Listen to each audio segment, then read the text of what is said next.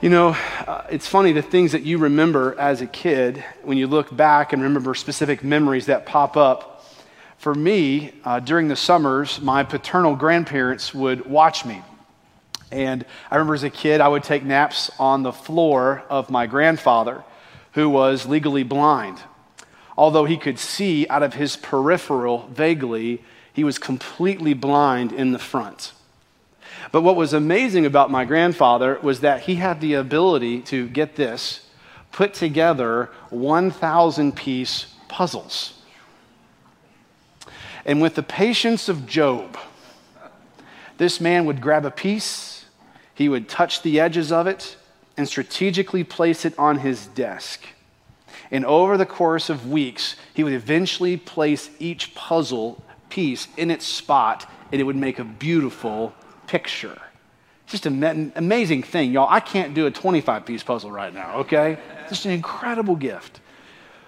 Well, as we begin a series today of looking at the end times, there's a danger that you and we grab a puzzle piece, a small portion of the end times, and we study it and we hold it, but we disconnect it from the big picture of the gospel, the big picture of what God is doing. And what I don't want us to do as followers of Jesus, to study the end times that we see Jesus teaching us in Mark 13, and that we go hoard canned goods and we put tinfoil on our heads. We don't need to take just one piece and separate it from the bigger picture of what God is doing. Well, when we get into Mark 13, in verses 1 through 13, we see the call that Jesus places upon us to endure with vigilance. Let me show you. Grab your Bible and turn with me to Mark chapter 13. We're walking through the Gospel of Mark together as a faith family, and we've seen Jesus on the move in so many ways as we've been going verse by verse through this remarkable book, this fast-paced gospel. We're becoming closely acquainted with Jesus and with his disciples. Over the next several weeks, we're going to do a mini-series through chapter 13 called The End of the World as We Know It. Now, I very intentionally picked that title because many of you are already going back to your 7th grade CD days of REM. Now, I don't know the rest of the words, but I remember that phrase in the song. It's the end of the world as we know it. Well, we get to Mark 13. We see where Jesus is now in the middle of Passion Week. Passion Week began back in chapter 11 with the triumphal entry as Jesus comes into Jerusalem on a humble donkey.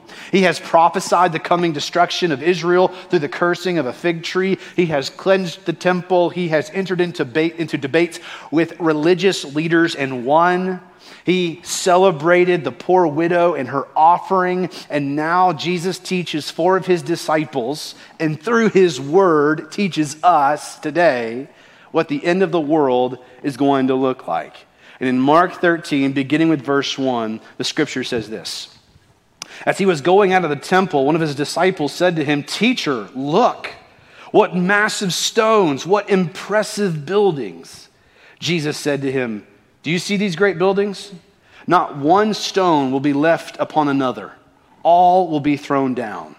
While he was sitting on the Mount of Olives across from the temple, Peter, James, John, and Andrew asked him privately, "Tell us, when will these things happen? And what will be the sign when all these things are about to be accomplished?" Jesus told them, "Watch out that no one deceives you. Many will come in my name, saying, 'I am he,' and they will deceive many. When you hear of wars and rumors of wars, don't be alarmed. These things must take place, but it is not yet the end. For nation will rise up against nation, and kingdom against kingdom. There will be earthquakes in various places and famines. These are the beginnings of birth pains. But you, be on your guard. They will hand you over to local courts, and you will be flogged in the synagogues. You will stand before governors and kings because of me as a witness to them. And it is necessary that the gospel be preached to all nations. So when they arrest you and hand you over, don't worry beforehand what you will say, but say whatever is given to you at that time. For it isn't you speaking, but the Holy Spirit. Brother will betray brother to death, and a father his child. Children will rise up against parents and have them put to death. You will be hated by everyone because of my name, but the one who endures to the end will be saved. After silencing the religious leaders, Jesus teaches his 4 disciples here what the end of the world is going to look like. Now, as we embark on the study of the end times in Mark 13, I put in your notes 3 ways that we need to approach this text. We need to hustle, be careful, and be humble. Hustle, be careful, and be humble. We must hustle because it requires hard work. We can't be lazy, we can't be half-hearted or sloppy as we approach a study, especially around the end times. I tell my boys all the time, laziness doesn't change the world. God has not called you to a life of laziness. Same is true for us, Westwood. As God's people, as those who love his word, let's be a people who work hard as we dig into the scriptures. We labor as we seek to understand what the scriptures have laid out for us. So let's be a people who hustle.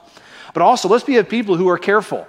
As we approach 13, we need to be careful on how we study this. I need you to clear your mind of the Left Behind series. I need you to forget what the History Channel has told you about the end of the world. Forget the movies, forget the fictions that you've read, and let's let the Bible do the talking, okay? Let's let Christ be the one who sets the agenda, who teaches us what the end of the world is going to be like. That we also have to be careful of not going into the extremes of studying the end times. Now, Kenneth, what do you mean? There is a temptation for some, when they begin studying the end times, it's all they talk about. It's all they study.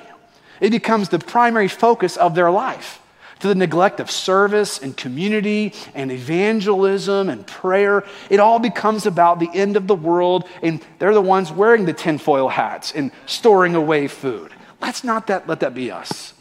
Okay, there's a big scripture that God's laid out for us, the meta-narrative, the big story, and we can't just focus on one part. And yet simultaneously, we can't go to the opposite extreme in which we don't look at the end times at all. In fact, it has been given to us in God's word for our good. He wants to teach us and instruct us so that we can know not only what is to come, but how we can persevere and endure as these difficult days come. Jesus has laid out for us in the book of Revelation what the end is going to look like. He says in Revelation 1:3, "Blessed is the one who reads aloud the words of this prophecy. And blessed are those who hear the words of this prophecy and keep what is written in it, because the time is near." So let's be a people who are balanced, who approach the studying of the end times both faithfully and humbly, but also with a posture of being faithful in evangelism and discipleship. But also, I think what's important here is that as we read Mark 13, this is not a theological Rubik's Cube. We don't need to be trying to figure out secret meanings or hidden agendas. We don't need a secret decoder ring, okay?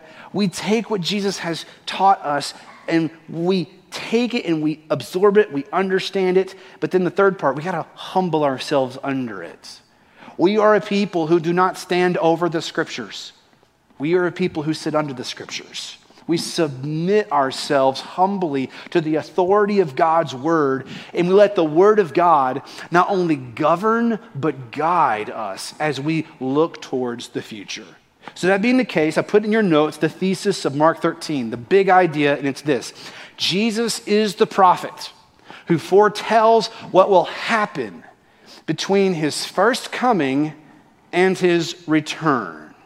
And so as we study this text, I want you to see Jesus here, the prophet, who is telling us what is about to happen. And the first thing I want you to see is that Jesus is pointing to the prediction of the temple's coming demolition.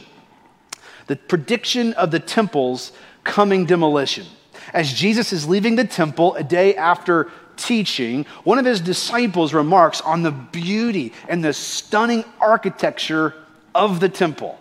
Now, the temple was one of the great architectural marvels of the Roman world, located on Mount Moriah, the same place where Abraham went to sacrifice Isaac. Okay, you'll be thinking of parallels tonight while you fall asleep of the temple and Abraham and Isaac.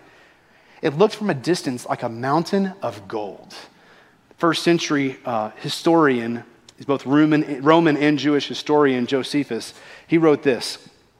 He said, the exterior of the building wanted nothing that could astound either mind or eye. For being covered on all sides with massive plates of gold, the sun was no sooner up than it radiated so fiery a flash that persons straining to look at it were compelled to avert their eyes as from the solar rays. Okay, this monstrosity of a building was radiant with gold. It was the brightest of white stones. It was polished, and its structure was gorgeous, and it stood on top of this mountain like a jewel. In fact, while Christy and I, we were over there a couple of years ago, I took this picture in the basement. We went through the underground tunnel underneath the foundation of the temple. And what you see here are the stones that have been put together. And these stones here at the foundation were laid 2,000 years ago, and they're still holding true, and they're completely flush. There's no concrete or anything in between these stones. They are still perfectly together underneath this temple complex. And what's amazing is the stone that you really can't see from this picture, they're about the size of a school bus. They're ginormous, weighing thousands of tons. The weight is unbelievable. It's architecturally sound as the foundation of this Temple Mount. Herod the Great started the construction of this temple. And the construction at this point when Jesus is here teaching, it took 46 years to build this. Now remember back in John 2 where Jesus was telling the Pharisees and the scribes the sign that he's going to give to them. And he tells them, destroy this temple and I will raise it in 3 days. Well, they were shocked by his statement. They said, this temple took 46 years to build, and will you raise it up in 3 days? But he was speaking about the temple of his body. So when he was raised from the dead, his disciples remembered that he had said this, and they believed the scripture and the statement that Jesus had made. You see, the reason that these religious leaders were perplexed by Jesus' statement about the temple being destroyed and raised in 3 days was the sheer size of this complex. Imagine 30 football fields all put together. That's the size of this complex. It's massive. It's so big that it compels the disciples to ask in verse 1, how can anyone destroy the building so colossal, so beautiful? But then Jesus makes this shocking statement, verse 2. Do you see these great buildings? Not one stone will be left on another. All will be thrown down. You see, Jesus is pointing forward to a day when this gigantic monstrosity of a complex would be utterly destroyed, and Jesus would be proven the true prophet. For in 70 AD, 40 years later, Jesus' words were literally fulfilled. You see, Jesus Christ is the true and greater prophet of God who speaks for God and demands obedience. He is the true prophet. And here he is, even better than Babe Ruth, calling his shot of what's about to happen. He calls it 40 years in advance. Here's what's about to happen. This incredible temple with all these beautiful stones and the gold, guess what? It's all coming down. And it shocks the disciples. Like, how is this possible? But you see, Jesus is the prophet of God who speaks the truth of God. And Moses knew that this guy would one day be coming. For in Deuteronomy 18:15, he said, the Lord your God will raise up for you a prophet like me from among your own brothers, and you must listen to him. Well, God brought judgment. He brought judgment to Jerusalem under the Roman army of Titus. He destroyed the temple. He destroyed the city. And in the great Roman invasion of AD 70, more than 1 million Jews were slaughtered. The Roman army destroyed the temple by setting fire to it, and the intense heat of the fire made all of these beautiful stones come crashing down. God judged Israel through Rome, and just like the spiritual condition of the people of Israel, the temple looked beautiful on the outside, but on the inside it was full of people's hearts who were hard and hypocritical. The Roman army took the gold, and the rest of the stones that were left, they threw down into the Kidron Valley. Here's what's amazing. I took this picture while we were over there, and to this day, you can see some of these stones that are still lying there on the ground. Just as Jesus said would happen, it happened. He is the true prophet of God, and you can still see these stones laying there that were thrown down, even to this day. But you see, after the death and resurrection of Jesus, the temple was no longer needed. Worship was no longer about a building, but a person. The Lord Jesus Christ. Sacrifice of animals was no longer necessary. For Jesus Christ's death on the cross was the perfect sacrifice. The temple was no longer an old building in Jerusalem, but now the temple is inside of followers of Jesus. That the Holy Spirit now comes and takes up residence inside all who trust in the Lord Jesus Christ. That's why Peter says in 1 Peter 2:5, he says, we are living stones being built up as a spiritual house for a holy priesthood to offer up spiritual sacrifices acceptable to God through Jesus Christ. What we see in the text is Jesus is the true prophet of God who predicts the temple's coming demolition. But the second thing I want you to see here in the text is that Jesus is pointing to, number 2, the preliminary birth pains of the world's coming devastation. The preliminary birth pains of the world's coming devastation. Jesus and his disciples, they go to the other side of the Kidron Valley after a long day of teaching, after a long day of debate with all these religious leaders. He sits down on the Mount of Olives. And just as you can sit next to the Vulcan and look over across the city of Birmingham, here is Jesus sitting on the Mount of Olives, surveying the city of Jerusalem, especially the temple. And he gets his inner 4 disciples, Peter, Andrew, James, and John, and they begin to pepper him with questions. And notice the 2 questions that they ask.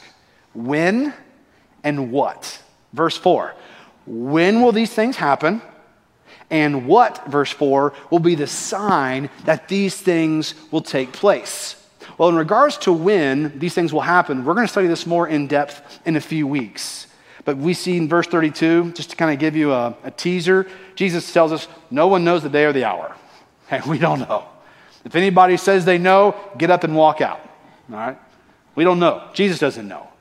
But in regards to the what, we see where Jesus gives out these generic world events that will take place. Notice what he does say. He says, verse 5, watch out. Okay, now that is an imperative. It's a command. Jesus is commanding us, watch out, pay attention, be on guard, beware.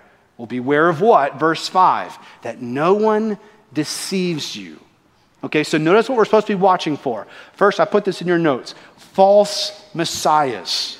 Watch out for these false messiahs. He says in verse 6, many will come in my name saying, I am he. Luke 21 and Matthew 24 are the 2 other passages that mirror Mark 13. And Luke and Matthew give some greater detail that Mark doesn't. In Matthew 24:11, Matthew said, many false prophets will appear and deceive many people. That word many should alarm you. It should alarm you. Many, many, many people who are going to be deceived. Question, are you one who will one day be deceived? Will you be deceived? See, the thing about those who are deceived is they don't know that they are. They think they're in their truth. They think they're walking in the light. They think that they're the ones who are right. So, Kenneth, how can I know if I am being deceived? Well, here it is. This is the key. The key is that your thinking, your believing, and your living aligns with Scripture. Let me say that again. The way you know that you are not being deceived is that your thinking, your believing, and your living aligns with Scripture. You let the Word of God guide and govern your thinking. You let the Word guide and govern your believing. You let the Word of God guide and govern your living. You let the Bible be the authority in your life.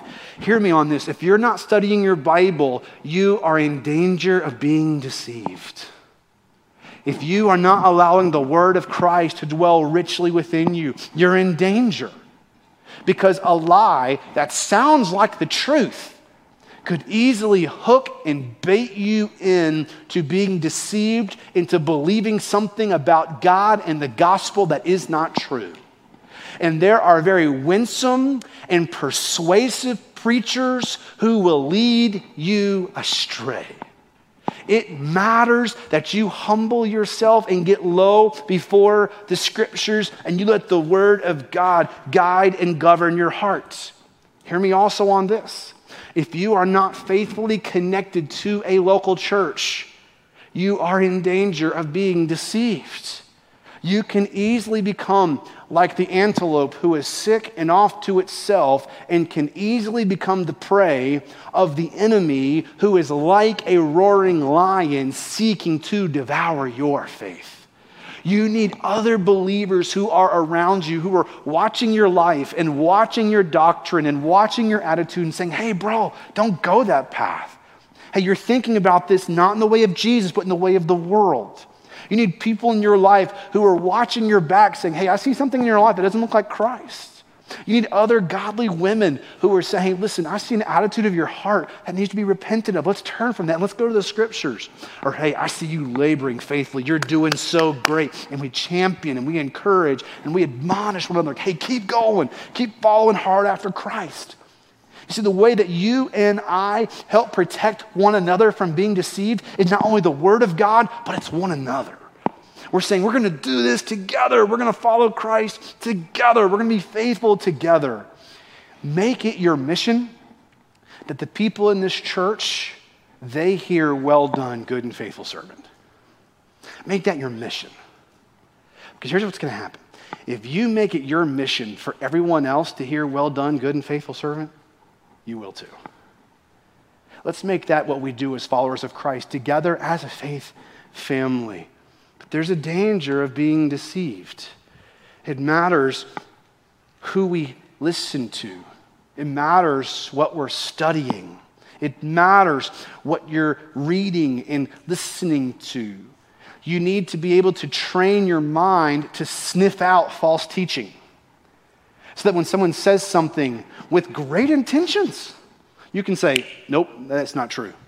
That disagrees with the text of Scripture. Let's make us a people by the Spirit of God to become more and more like Christ, and that we let the Word of God govern and guide us. What's terrifying is how easily so many people fall into deception.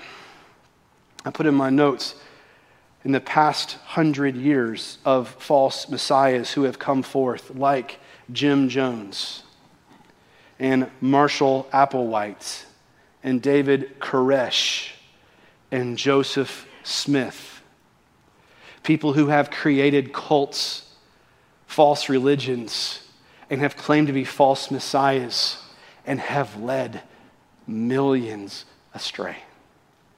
It's dangerous. Eternity is at stake. Discipleship matters. Not only your knowledge of, but your love and joy of the Word of God matters.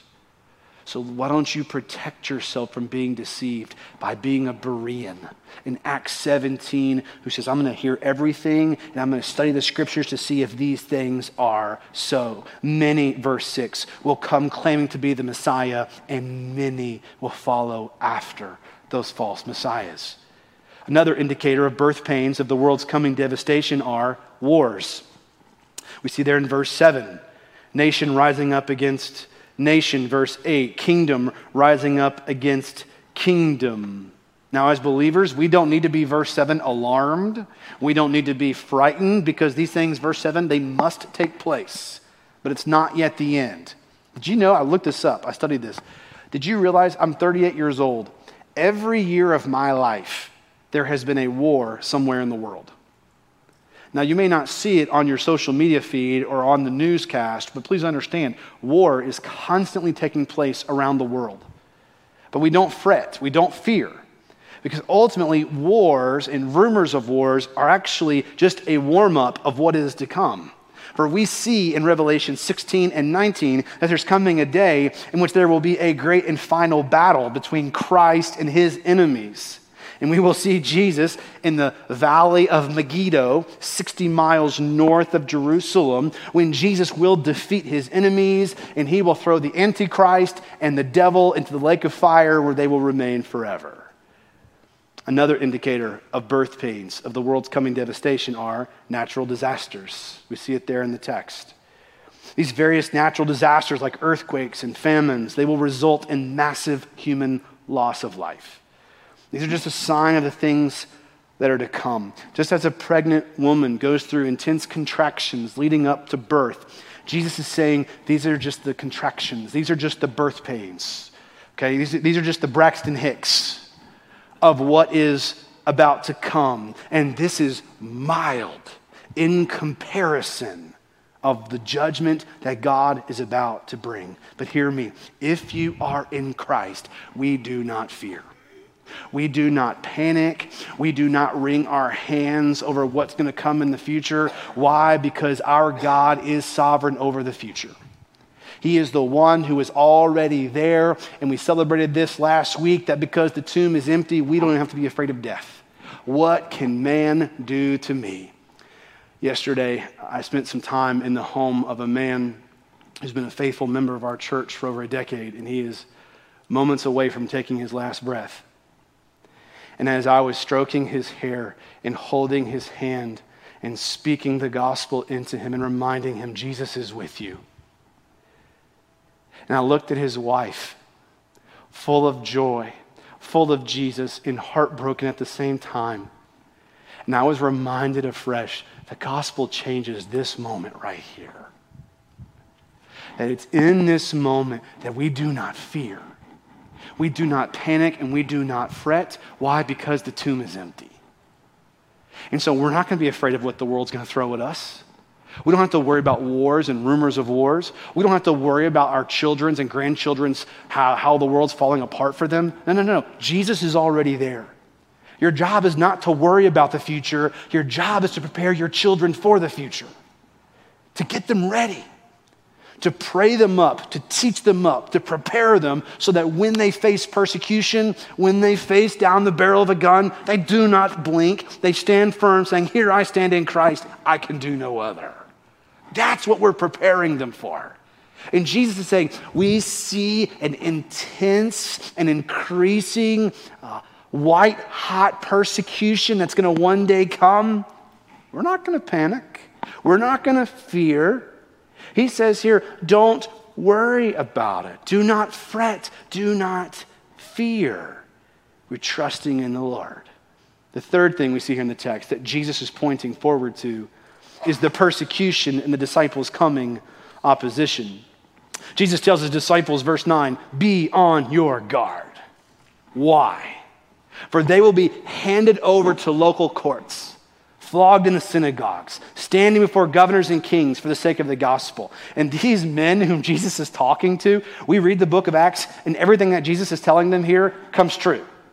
These are the same men who face incredible persecution and suffering for the sake of the gospel. When we read the book of Acts, we see that everything Jesus is saying actually happens to them. And you see, to follow Jesus means you're going to have to endure hardship. You're going to have to endure persecution. You're going to have to go through the difficulty and the trials of this world. Remember what Jesus said to his disciples in Matthew 10? I send you out as sheep among wolves. Nobody questions what wolves do to sheep. But that is what we endure as followers of Jesus. Because our good shepherd says, I will be with you even to the end of the age. And so we fight not against flesh and blood, but against the powers and the rulers and the dark spiritual forces of this world. And how do we fight? We fight from our knees with prayer. We fight by opening the scriptures and proclaiming the good news that those who are captives to sin and death and hell, they can be set free just as we were through faith in the Lord Jesus Christ. This is what we do as followers of Christ. We seek to remain faithful to what God has laid out for us. And when persecution comes, we do not flinch, we do not fear. Paul says in 2 Timothy 3:12, all who desire to live a godly life in Christ Jesus will be persecuted. If you are unwilling to face hardship, if you're unwilling to face persecution and difficulty, hear me, you cannot be a follower of Christ. Oh, hang on there, Kenneth. You mean that if I put my faith in Jesus, it's not going to be easy? No. You're going to face hardship and pain and suffering, and Jesus will be with you every step of the way. This is where we stand as followers of Jesus. He says, verse 9, but you be on your guard. The world's going to be chaotic. There's going to be war and famine, earthquakes, and all kinds of chaos. But you, personal responsibility, but you be on your guard. Watch out for yourselves. Be alert, be aware. That word for guard, it means vigilance. Okay, this idea of being aware and your eyes are open and you're on alert. Almost like a guard who is protecting a city, aware of what's happening around him. He is alert, he is aware, he is ready. Why do we need vigilance? Because as followers of Jesus, we will face persecution. Some of us will face hardship, opposition from government and legal authorities. It's going to be harsh. Throughout church history, we see thousands upon thousands of our brothers and sisters who have suffered under intense persecution for their faith in Christ. Many have lost their lives for their faithfulness to Jesus. The book of Revelation points to the coming reality of an ever-increasing persecution that will come before the Lord's return. And it is necessary, verse 10, that the gospel be preached to all the nations. In Matthew 24, verse 12, Matthew adds this phrase that Jesus says, before the end comes. The gospel's got to be preached to all nations before the end comes. So here's the thing is, if we want to see Jesus come back, we've got to get the gospel to the ends of the earth. The Great Commission is why you and I are still here. It's to point people to Jesus so that our neighbors and the nations might treasure Jesus Christ. And he will bodily, physically return to rescue his church and to bring us home. That reality is coming. But the role that we play until that day is the declaration of the gospel to the ends of the earth. Westwood, let's make sure we continually keep our eyes on the field. Asking God, would you raise up workers for the harvest? God, would you use us as a faith family to make an impact against the lostness and the darkness of this world as we hold up Jesus, as we shine the light of Jesus so that men may see our good works and give glory to our Father in heaven, that we would preach the good news that the captives can be set free through faith in the Lord Jesus Christ. This is what we do. You see, churches that look internally will eventually die. Churches that continually look outside will never die. We will be continually looking for those who are far from Christ, and we call them, repent and run to Christ. He loves you. He bled and died for you. Run to him and be saved. And then walk with us as we follow hard after this crucified and risen Messiah. And we're not those who fear. We're not those who panic over what the latest breaking news is. It's not us. We don't live by a news ticker. We don't live day to day based upon what social media says is important. We have a bigger picture in mind. And though the world says that if you're not on the right side of certain topics that are hot topics of the day, you're on the wrong side of history, we're on the right side of eternity. That's what we're living for, the glory of King Jesus. And so we don't fear. We don't panic. Why? Because in that moment in which we testify, look at verse 11. Look at this promise Jesus makes to us. Say whatever is given to you at that time.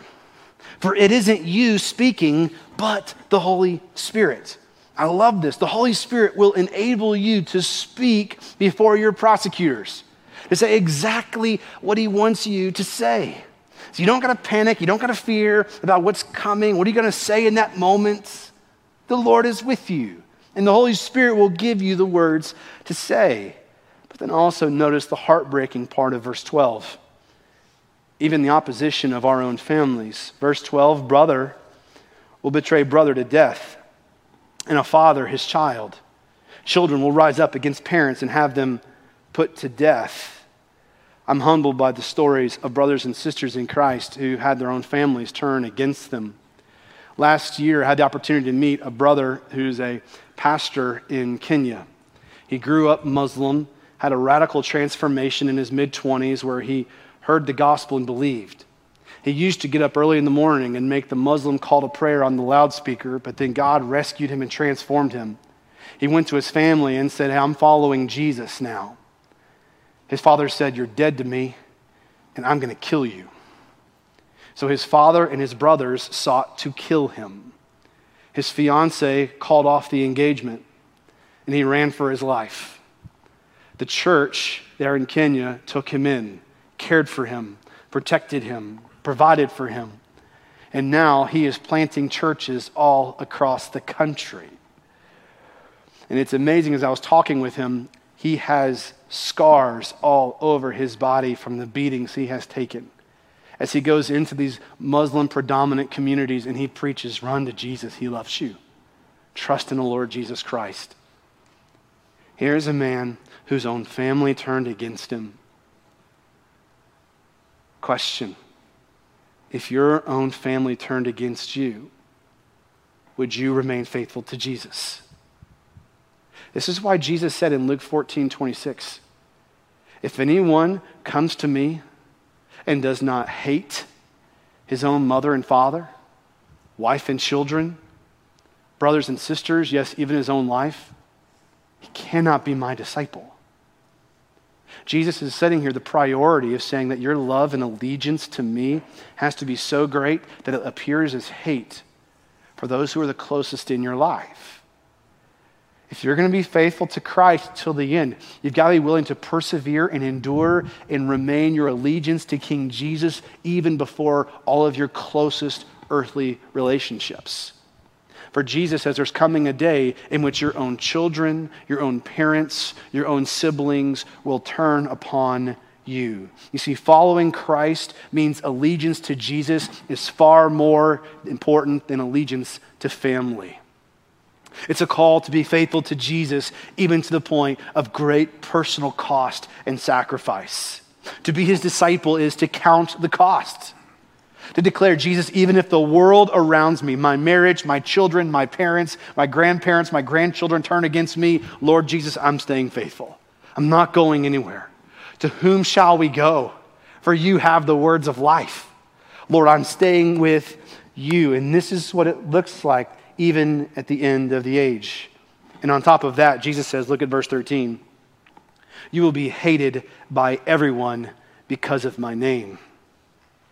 Question: are you ready to be hated for your faith in Christ? You must make up your mind right now.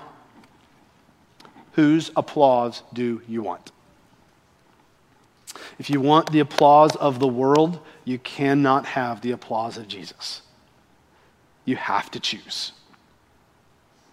You can't have both. And I think an even greater question is, who do you fear more? Do you fear God or do you fear man? You're going to fear one or the other.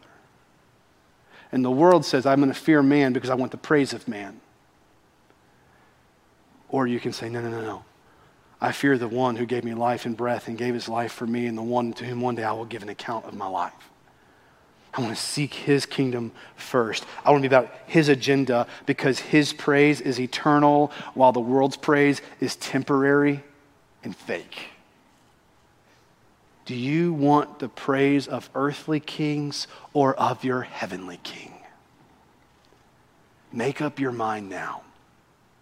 For when you're put in that moment of testing, when you're put in that moment of temptation, how will you respond?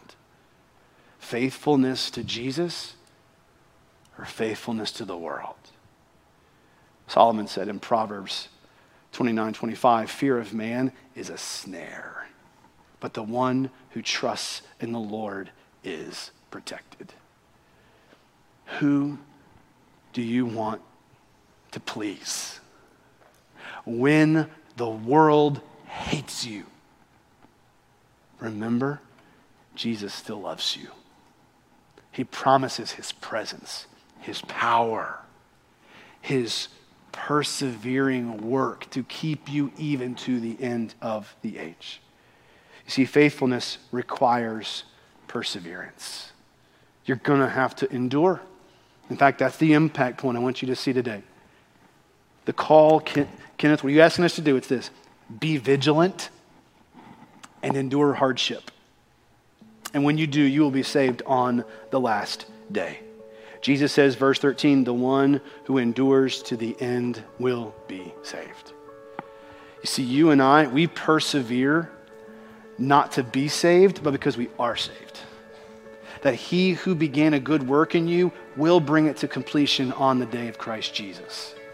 God will preserve you as you persevere in the gospel, as you cling tight to Jesus. Because you see, what you and I are experiencing right now is like a small puzzle piece. And we can't see the big picture in light of what the world is revealing to us. But when we look at the scriptures, we see the canvas that God is painting. That though trial and difficulty come, when that puzzle piece is put into place, the picture is Jesus wins. And when you trust in him, you are on his